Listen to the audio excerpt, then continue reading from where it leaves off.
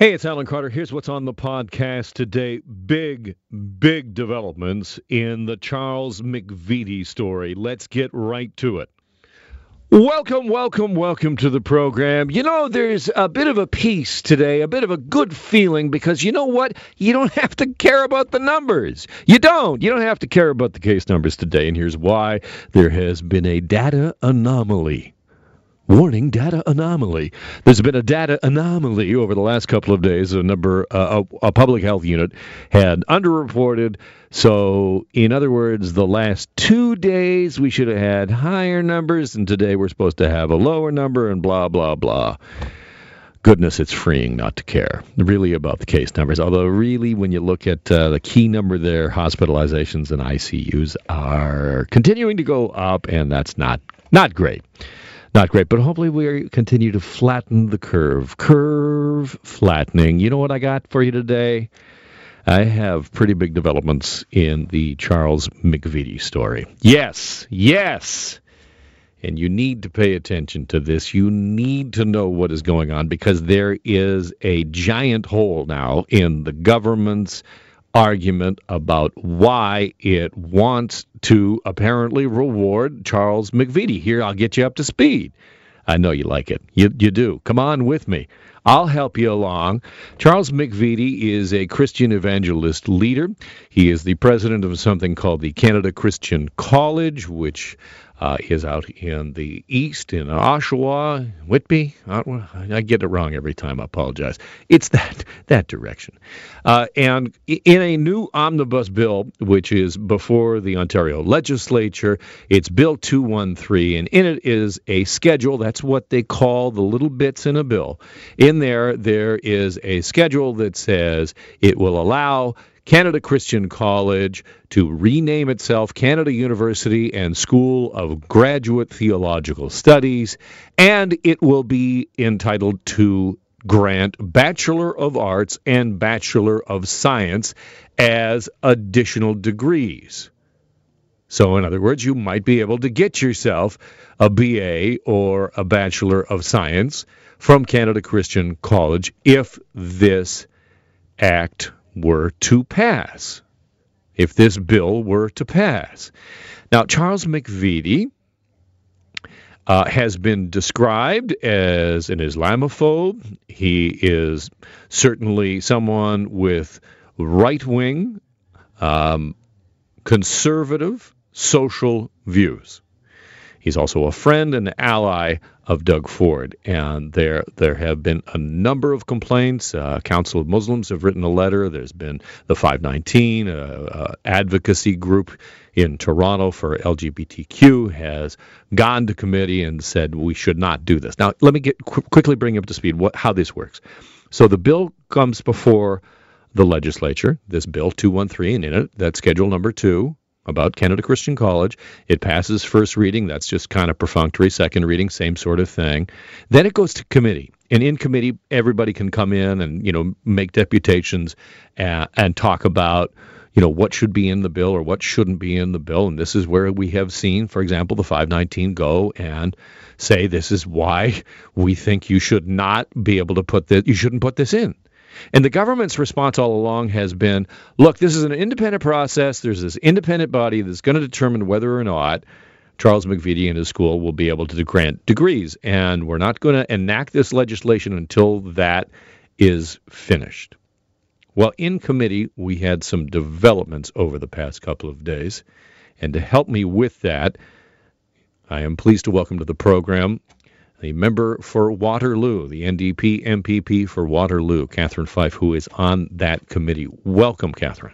Good afternoon, Alan. Thanks for having me on the show. So what has happened? There were some developments in terms of what is in and what is potentially out of this bill at committee. What has happened? So yesterday, the government essentially blindsided the committee by voting against their another schedule, Schedule 8.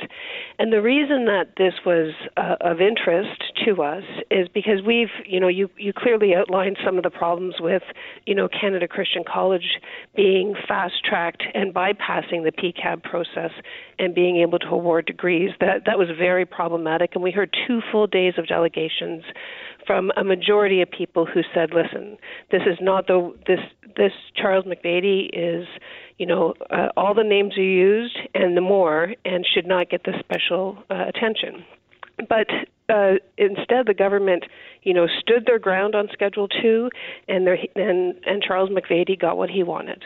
However, Schedule 8, Alan, was a schedule that dealt with marriage officiants, and it was actually a consumer protection component of the bill, which was meant to strengthen program integrity. The change would also have helped reduce the number of compliance issues and complaints, as well as costs that may directly affect couples.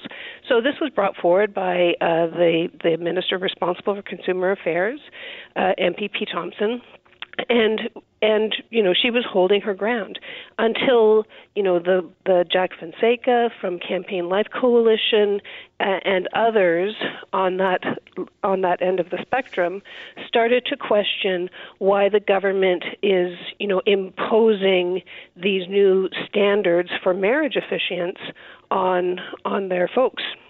And the government, okay, I was going to stop you right there. Hold on, Catherine, because we're kind of getting down there's a couple of issues here I want to address because you bring up some key things.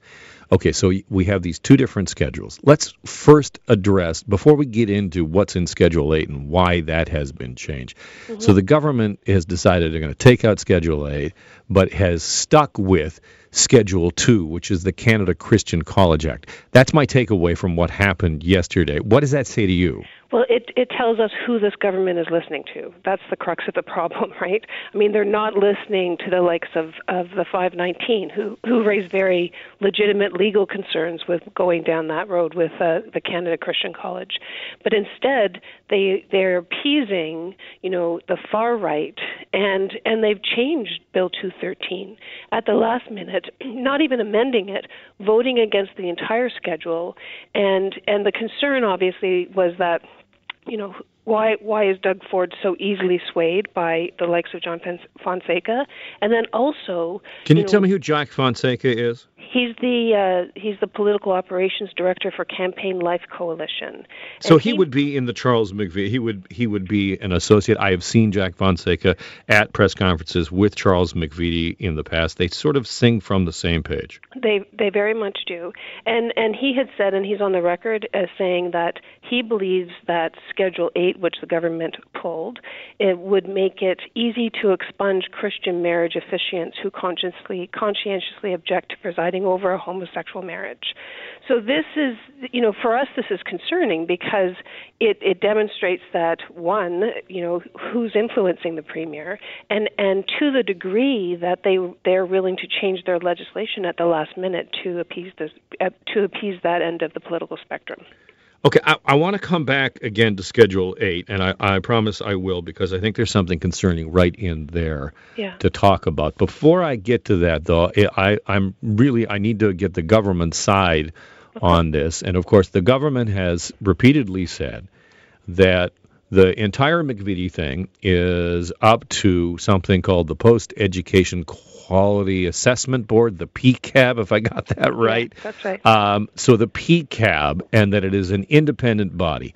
Now, in the House today, the issues that we have been talking about were raised by your party, by the NDP, and the government response here is from the parliamentary assistant to the Minister of Colleges and Universities. This is David Piccini. Mr. Speaker, we know that enabling legislation for private faith-based institutions has existed under governments of all stripes, and we have these procedural safeguards going to the Post-Secondary Education Quality Assessment Board. We have that, and these matter, Mr. Speaker, these safeguards. These safeguards, this is an independent process. It's transparent. There is nothing to see here. That continues to be the government side of this story. Mm-hmm. But in fact, Alan, Bill 213 does indeed bypass the PCAB process. In fact, there were two other schedules that renamed two other Christian colleges, Schedule 25 in particular, and that would expand Redeemer's degree granting authority, which was one of the colleges, even though they've not gone through the PCAB process to obtain such authority. So, I mean, there's a lot of spin happening here, but at the end of the day, when Bill 213, the third reading this afternoon, it's going to pass with this government, and the Canadian Christian College is going to be able to grant degrees. And this is another favor that the Premier has sort of gifted to Mr. McVety. And let's remember, there are bigger issues facing the province right now. We are in a pandemic. I said this morning we've already lost 14,000 small businesses in Ontario. 1 in 7 is at risk.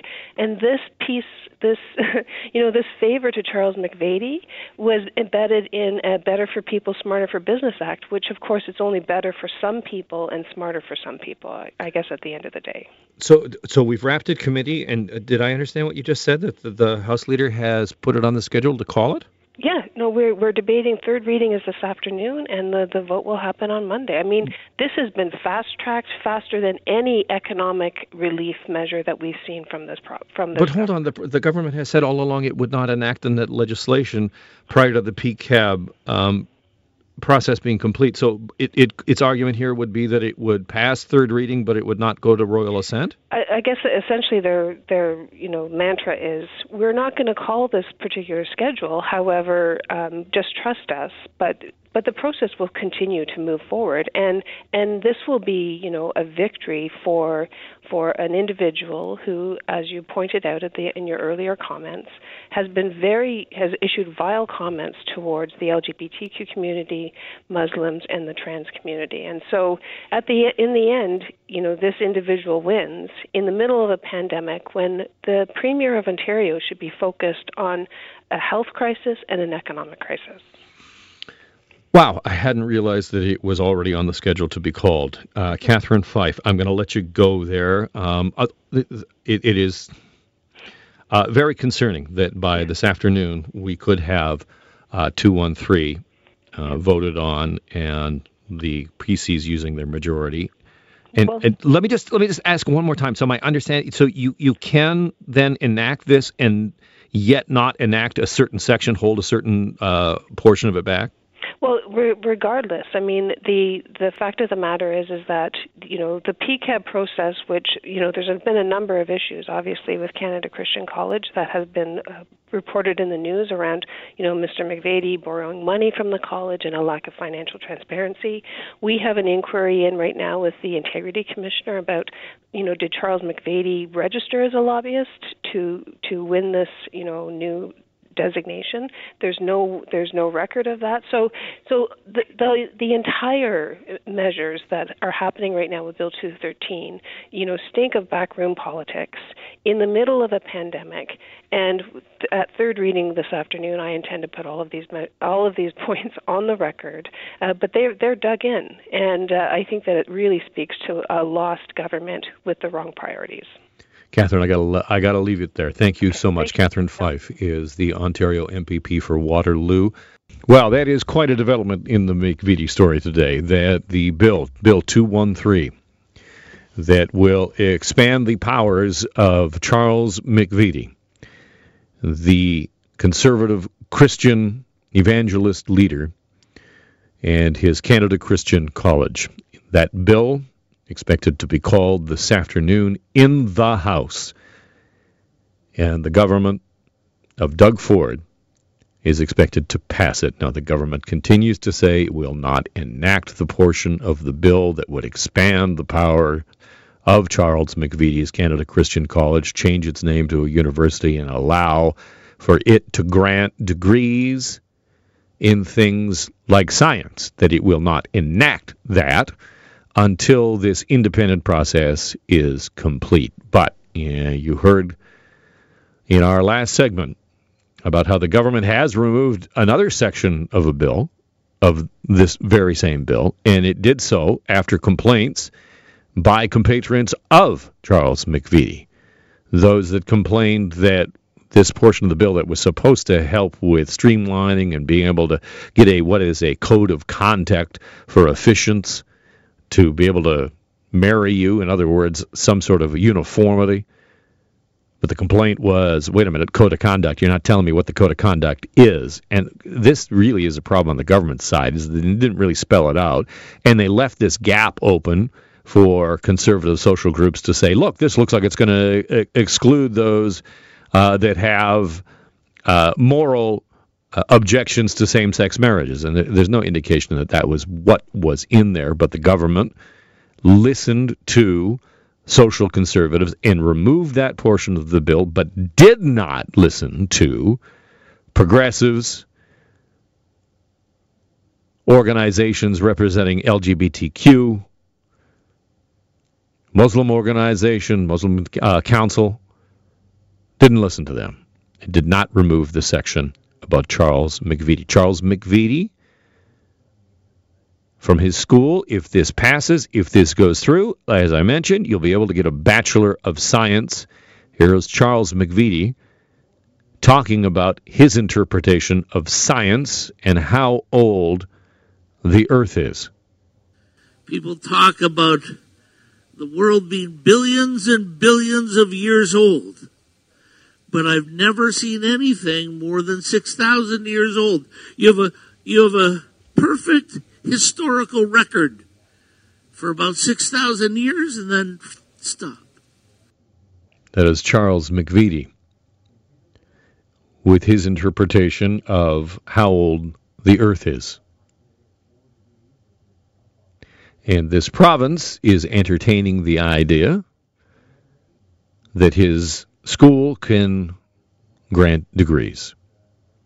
And that does not even take into account the statements that Mr. McVety has made in the past. He's been censored by the Broadcast Standards Council, I believe it was that organization, for some statements that he made when he had a television program on a Christian network where he talked about homosexuality and pedophilia.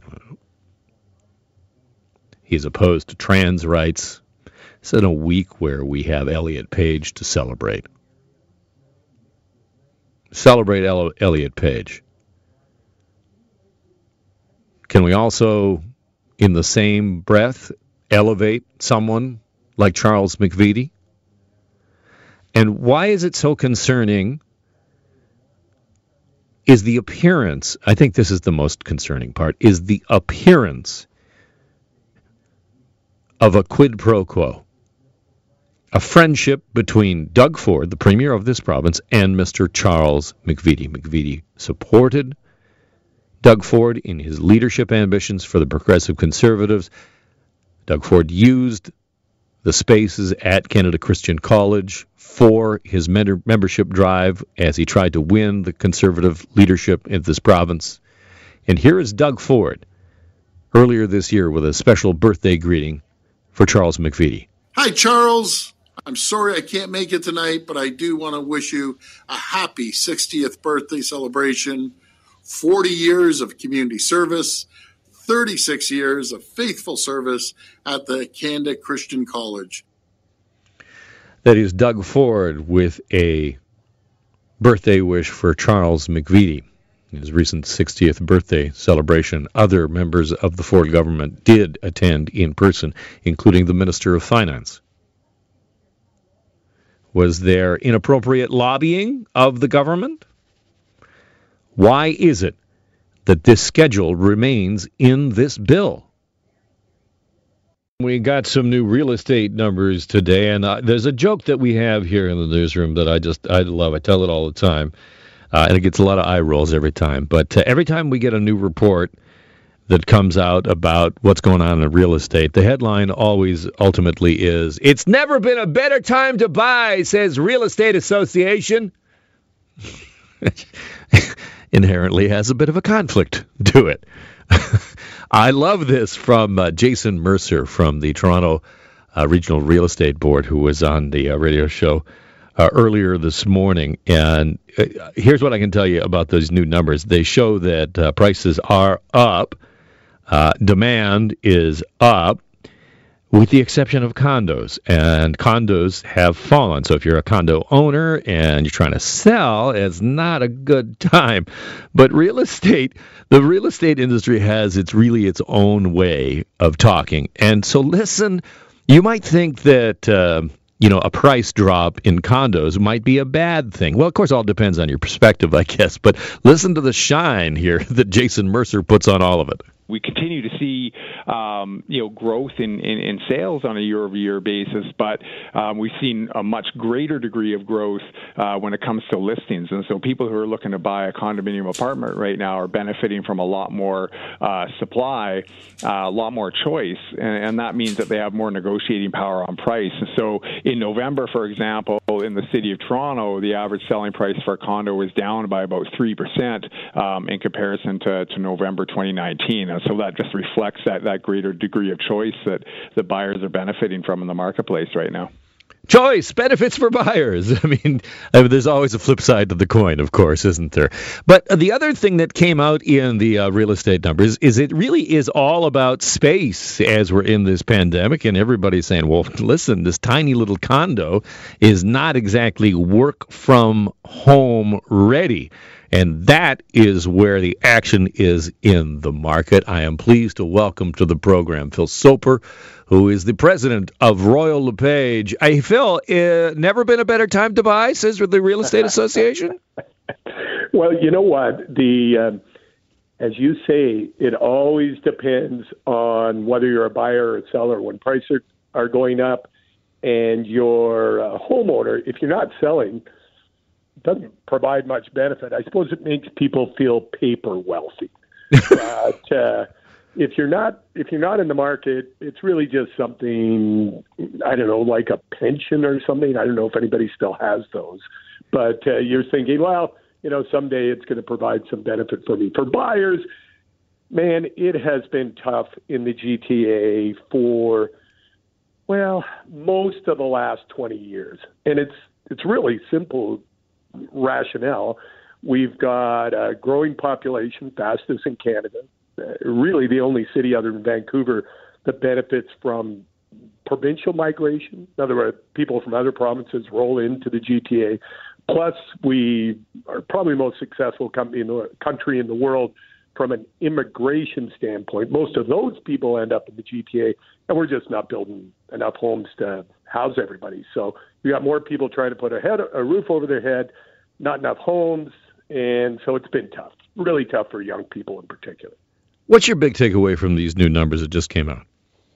Well, a couple of things. Coming into this pandemic, we had a market that was out of balance. So we had more people, as I just said, looking for houses than we had houses to sell them. That was the first quarter of 2020. Boom, the pandemic hits, and suddenly people are looking at their houses as their office, often for two working people. It's become their restaurant. It's become their kids' classroom. It's become the gym. And they're looking and they're going, oh, my God, this just doesn't fit our needs anymore. So suddenly you've got a market that already has a lot of demand, and you throw this additional sort of fevered interest in property in general, and you get a weird off-season surge in activity. So normally this time of year is when real estate agents start to focus on putting up Christmas decorations and maybe actually saying hi to their families, but they're not this year. They are crazy busy for a snow-covered city. And it's beginning to look like it's going to continue through the winter. Obviously, at a less frenetic pace than we saw in July, August, and September, but way different than the typical winter real estate market in Canada. Speaking with Phil Soper, who is the president of Royal LePage, how much of a factor you think is cheap money with interest rates so low? Huge. There's no industry in our country that is more interest rate sensitive, other than maybe banking itself, than the buying and selling of property. And although interest rates were dropped, the target interest rate was dropped to emergency lows in the spring, competition among lenders has actually resulted in even lower mortgage rates this fall than we had when the pandemic relief was sort of first rolling out. So yeah, people don't buy houses based on their sticker price.